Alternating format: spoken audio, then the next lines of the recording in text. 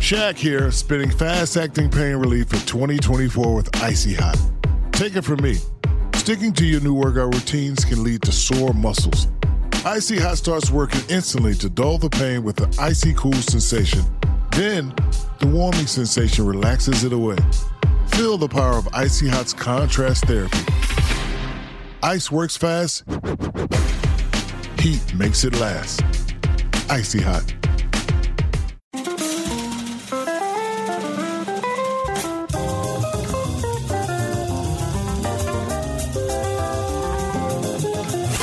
It's The Other Side of Midnight with Frank Morano.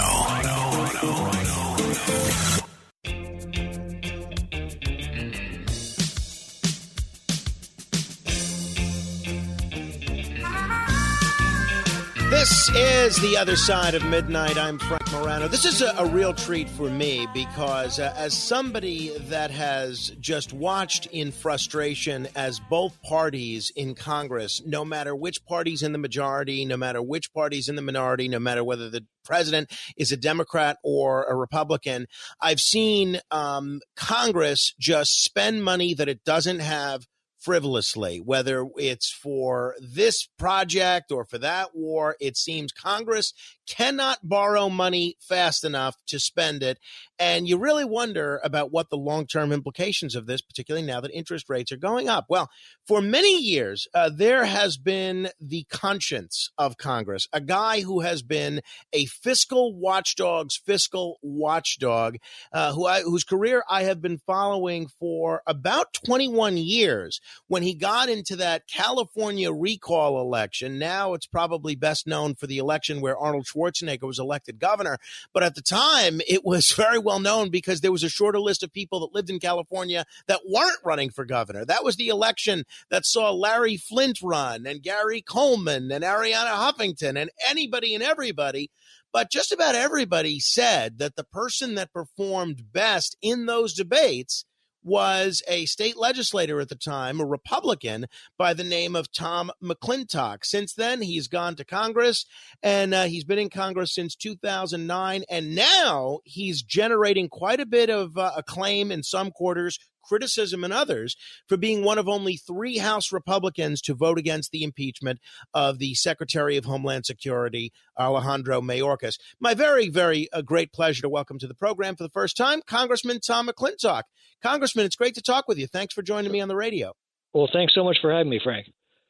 Now, I do want to talk with you about this Mayorkas situation, but I think a lot of our listeners around the country are like me, and they first kind of became aware of you in that California recall election back in 2003. I remember that election. I remember a lot of conservative hosts around the country saying, all right, McClintock is a smart guy. Maybe he's right on the issues. Maybe he did the best in the debate. But a vote for him is really just a vote to give the election to the Democrat, Cruz Bustamante. I'm curious, what kind of blowback did you get by running in that election from Republicans, if any?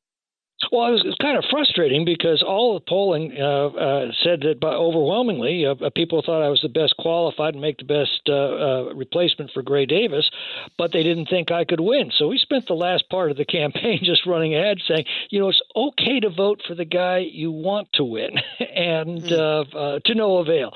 But I did have that consolation of knowing that the public thought I was best qualified, even if they didn't vote for me.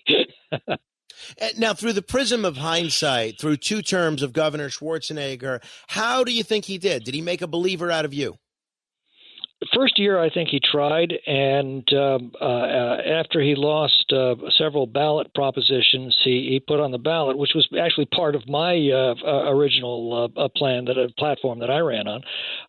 He got his head handed to him, and then went hard left. So we ended up with the biggest tax increase ever imposed by any state in American history, and the most oppressive business regulations, especially on carbon dioxide emissions, that have been plaguing the state ever since. So a lot of the groundwork for the failures that we have subsequently seen with California's economy stem from that administration. So I'm afraid that my concerns at the time were well placed, even though I do think he tried to govern conservatively the first year. If people are listening in the New York area and they're thinking, boy, there's something about that guy that I like, but I didn't realize it, it's because you're actually originally a New Yorker. You were born and raised in White Plains, from what I understand. Yes, actually Bronxville, but spent my early years in White Plains. Very fond memories. How did you end up in California?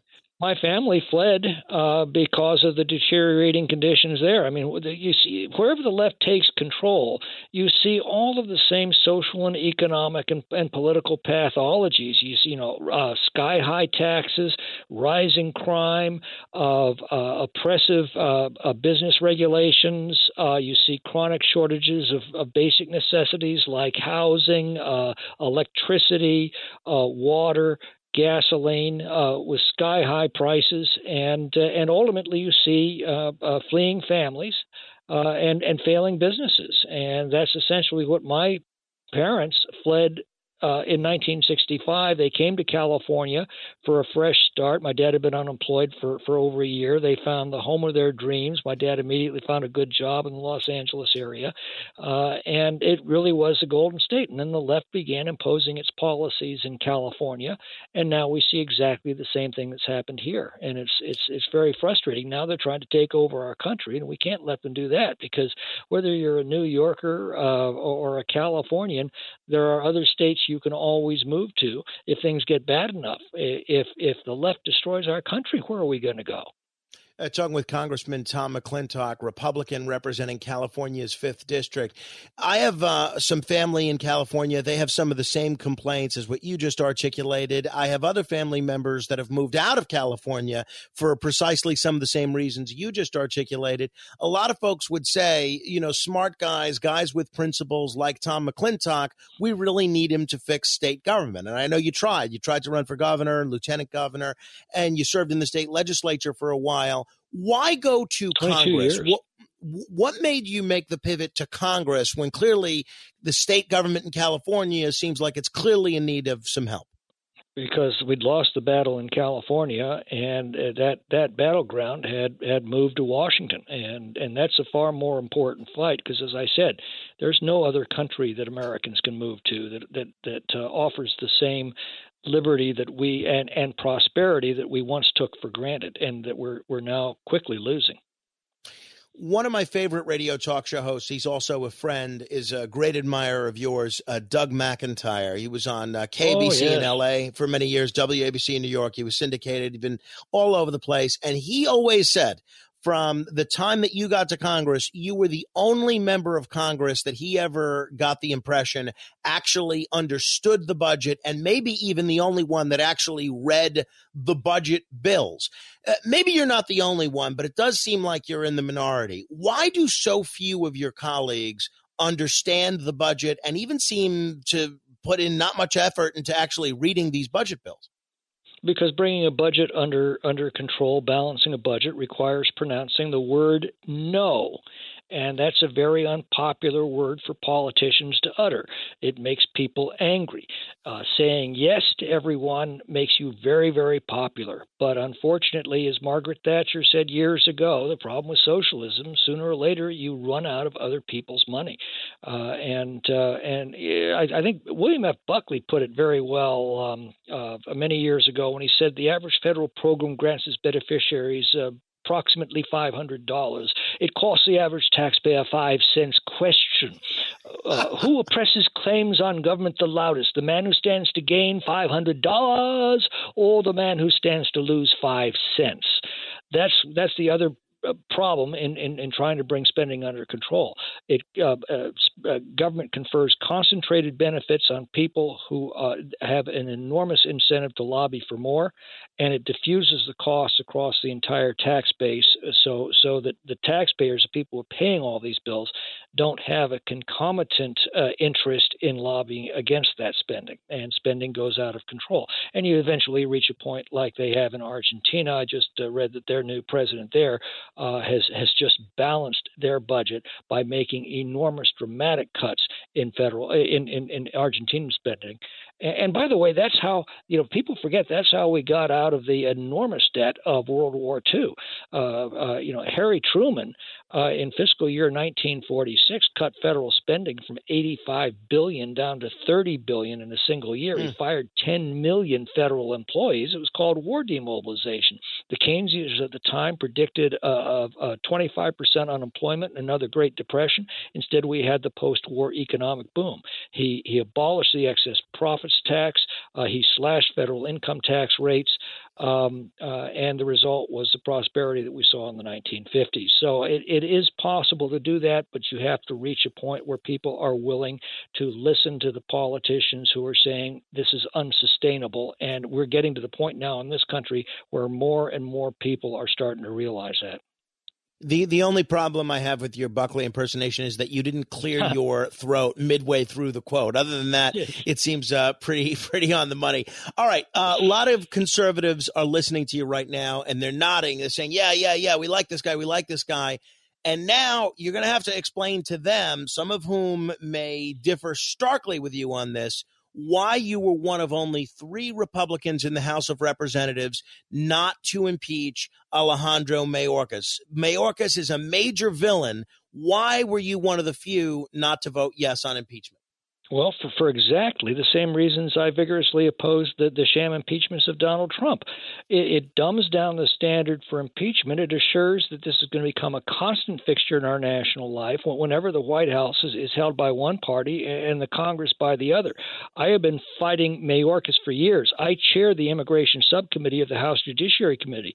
Most of H.R. 2, the strong border protection bill we pressed out of the House of about 6 or 7 months ago now, most of that was taken from the legislation that I put through the House Judiciary Committee. So I've got nothing nice to say about him. He is guilty of maladministration on an absolutely cosmic scale. But that's not grounds for impeachment, and we know this because the founders specifically considered that as grounds and rejected it. Instead, they chose very narrow grounds of high crimes and misdemeanors, meaning actual crimes using the office. They simply didn't want policy and political disputes to be turned into impeachments. And if Republicans sign off on this bold new vision of expansive grounds for impeachment, there won't be anybody left in Washington to defend the conservatives on the Supreme Court or the next Republican president if the House falls into Democratic hands. This episode is brought to you by Buffalo Trace Distillery. Powerful yet smooth. Contained but never tame. Proudly going their own way, but never going alone. This is the spirit inside Buffalo Trace Bourbon. Made at Buffalo Trace Distillery, the world's most award-winning distillery. Buffalo Trace is always perfectly untamed. Distilled, aged, and bottled by Buffalo Trace Distillery, Franklin County, Kentucky. 90 proof, 45% alcohol by volume. Learn more at buffalotracedistillery.com. Please drink responsibly. Introducing Batiste Sweat-Activated and Touch-Activated Dry Shampoo. With breakthrough technology that absorbs oil and releases bursts of fragrance whenever you sweat or touch your hair for up to 24 hours, it's the ultimate hair care for girls on the go. Try the newest dry shampoo that's activated by you. Batiste, the future of hair care is here. Buy Batiste Dry Shampoo online or in store at your nearest retailer. This episode is brought to you by J.Crew. This spring, J.Crew is telling a linen love story. From perfectly rumpled beach cover-ups and effortlessly sexy suiting to button-up shirts from the world-famous Baird McNutt Mill in Ireland, the new J.Crew collection is made to be shared, lived in, and loved for decades and generations to come. Shop linen like you've never seen it, and more new arrivals for spring 2024 at jcrew.com. Ryan Reynolds here from Mint Mobile. With the price of just about everything going up during inflation, we thought we'd bring our prices down. So to help us, we brought in a reverse auctioneer, which is apparently a thing. Mint Mobile Unlimited Premium Wireless. How to get 30, 30, bit to get 30, bit to get 20, 20, 20, bit to get 20, 20, bit to get 15, 15, 15, 15, just $15 a month? Sold! Give it a try at mintmobile.com/switch. $45 up front for 3 months plus taxes and fees. Promo rate for new customers for limited time. Unlimited more than 40 gigabytes per month slows. Full terms at mintmobile.com. I certainly agree with you, but a lot of conservatives that disagree believe that it's a lot worse than Mayorkas just doing a bad job on the border, which I think everybody acknowledges. But it's the fact that they say, the proponents of impeachment, they say that he actually lied under oath when he claimed that he maintained operational control of the border in April of 2022, which we know is not the case. Doesn't that merit impeachment if a cabinet secretary is going to lie to Congress under oath? Material facts that he knows are lies, yes, that is impeachable. But that's not the case here. This is a matter of opinion. Have you secured the border? Yes, I believe the border is secure. Well, we can differ on that. It's absurd. But it is an opinion. Material statements of fact are one thing. Opinions are something very different. And so, no, that's not impeachable. And, they also say, well, he's not enforcing the law, and that's largely true. But not enforcing the law is not the same as breaking it. And by the way, that's not just my opinion. That's the opinion of the conservative majority on the Supreme Court in the recent Texas case. Enforcement, even if it's entirely inadequate and incompetent, is within the constitutional powers of the president. He and his officials are ultimately accountable to the people for that. And that's the point we've got to constantly bear in mind. The Congress can't fix this. The Congress writes laws, but it cannot enforce them. And trading one left-wing official like Mayorkas for, say, Ocasio-Cortez isn't going to change the situation. Trading Joe Biden for Kamala Harris is not going to change the situation. This crisis was set in motion by the American people when they elected the Biden administration. This is exactly what they promised to do. This is exactly what they've done. And this is exactly what they defended for the last 3 years. And it can only be fixed by replacing it with an administration that is dedicated to securing our borders and defending our people and upholding the rule of law, and that can only be done by the American people at the ballot box. Talking with Republican Congressman Tom McClintock. You've been very generous with your time. To give me a few more minutes because I have some follow-up on this. This impeachment has no chance of going anywhere in the U.S. Senate, right? In fact, I think we may end up seeing it dismissed with a bipartisan majority because, again, these are just not impeachable crimes. Are things going so well in Congress that the House of Representatives has absolutely nothing better to do than pass a one-house impeachment that has no prayer of going anywhere in the other house? Well, obviously, we have major problems we're confronting right now, or should be confronting, and this does take up bandwidth, and I think that's what the Senate's going to end up concluding. What's been the blowback to your decision from either your Republican colleagues or rank-and-file Republicans around the country? Well, a lot of my colleagues respect my position, even those that disagree with it. A lot of them agree with it privately, but just don't want to offend the so-called Republican base. But my experience has been it splits about evenly among Republicans. But ultimately, these are exactly the same issues that we confronted in the impeachments of Donald Trump. The same arguments I made then, I'm making now. And the only difference is when I was making these arguments to oppose the sham impeachments of Trump, the conservative base was cheering, and now the same arguments get them jeering. But when I've explained the situation to most people, they get it, and I think most of them accept it, and even those that don't accept it at least respect it, and I appreciate that. It looks like so far about 23 of your colleagues, fellow House Republicans, are choosing not to run for re-election this cycle. How come? What's so terrible about being in Congress these days that nobody seems to want to come back?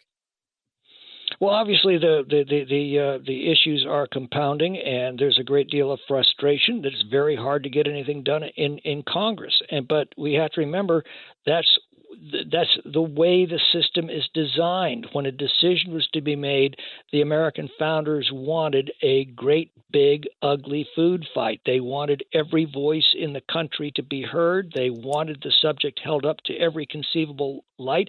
They wanted it to be very, very hard to make laws. And I think a lot of people get frustrated with that process. It doesn't frustrate me.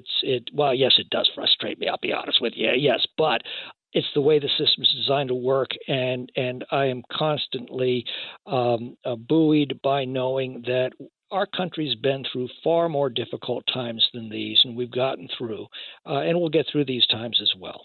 Lastly, as long as we stand by our Constitution. Let me ask you finally about the Biden impeachment. Recently, they arrested the former FBI informant that claimed the Bidens had gotten $5 million each in bribes, and that seemed to be one of the defining rationale of the Biden impeachment. Do you think it's time for your colleagues to pivot and look elsewhere now that this new information has come to light, or do you think it's appropriate to go forward with a Biden impeachment inquiry? I don't know the answer to that question right now. I am very concerned with this double standard of law enforcement we're seeing out of the Department of Justice, and particularly by this special prosecutor. The question arises, is this a legitimate case of perjury? Or is this also politically motivated, trying to discredit a key witness in the case against Joe Biden? I don't know the answer to that question, but I've seen enough of this double standard to be very suspicious about it. I do believe that this investigation needs to proceed. Bribery is an impeachable offense under our Constitution, and there's a lot of circumstantial evidence that the Biden family was running for many years a family influence peddling scheme. The question is, how deeply involved was Joe Biden in it? All of that does need to come out because it touches on critical questions involving, among other things, the foreign policy decisions being made by this administration. So that is a legitimate inquiry. And with respect to the charges that Weiss has just brought against this witness, I have to tell you, I am somewhat skeptical, and I've not looked into it carefully, so I'm not going to make any charges, but I do have suspicions based upon the double standard that we're seeing out of the Department of Justice under this administration. All right. Congressman Tom McClintock, we'll have to end it there. Thank you for coming on the program. I hope you'll come back. Frank, it's my pleasure. Anytime, just call. Thank you. Congressman Tom McClintock, Republican, representing California's 5th District. If you want to comment on any portion of our discussion, you're welcome to do so. 800-848-9222, 800-848-9222. This is The Other Side of Midnight. Straight ahead. The Other Side of Midnight. When Jane cooks with award-winning Goya garbanzos, she transforms her vegetable soup into a wholesome experience because they're perfectly plump.